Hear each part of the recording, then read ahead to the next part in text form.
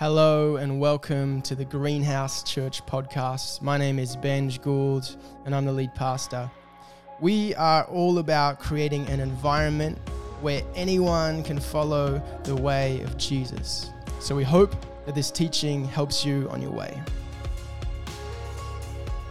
Hello, welcome back again to our How to Pray series. We are trying to share just really simple, practical tools to help your prayer life, help you develop a life with God. And I want to share with you a thing that I've found helpful over my the last couple of years really, is the idea of praying your calendar. Praying your calendar. This is a way to align your prayers with your actual real life, your everyday life. And the general concept, very, very simple, is just to pray through your calendar or your to-do list, or whatever you use to kind of organize your world. You can do this on a kind of a yearly scale. So Mel and I will often go away at the start of the year to dream and pray for the year, kind of on a kind of big picture. One way which I've particularly practiced this is going away for like a quarterly prayer day. And I will go to a remote place. I'll go to Mount White and I'll sit on the lookout and I'll just spend a couple of hours there and go for a walk as well. But I'll particularly spend a couple of hours just to journal, and I'll journal over the last 3 months and the key things that have happened and just sort of process those things, like looking in reverse. But then journal looking ahead the next 3 months about kind of the key things coming up, and whether God's speaking to me anything about those things, or speaking to particular themes over the next quarter. And that has been really helpful. I've done that since just before we started Greenhouse.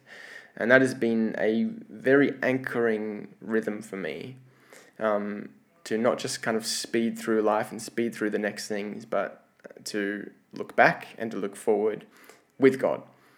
And then you can do this on a kind of a weekly or a daily level, where you just literally get out your calendar or your to-do list, or whatever you use, and pray through the things you've got in there. Pray through the tasks that you have to get through. Pray through the your calendar, your meetings that you've got coming up, or the things that you're doing, or the events coming up, and just to see if there's anything that God might be saying, any things that He's highlighting to you, anything to take off the calendar or to add to the calendar. I reckon this is awesome. And then recently I just read a biography of Dallas Willard, who was a hero of mine, and one of the practices he was a philosopher and a teacher, and an incredible follower of Jesus. And what he would do, so he taught at universities, and every time he was about to meet with a student or grade a paper or move on to a next project, he would just pray a simple prayer. God, bless this person.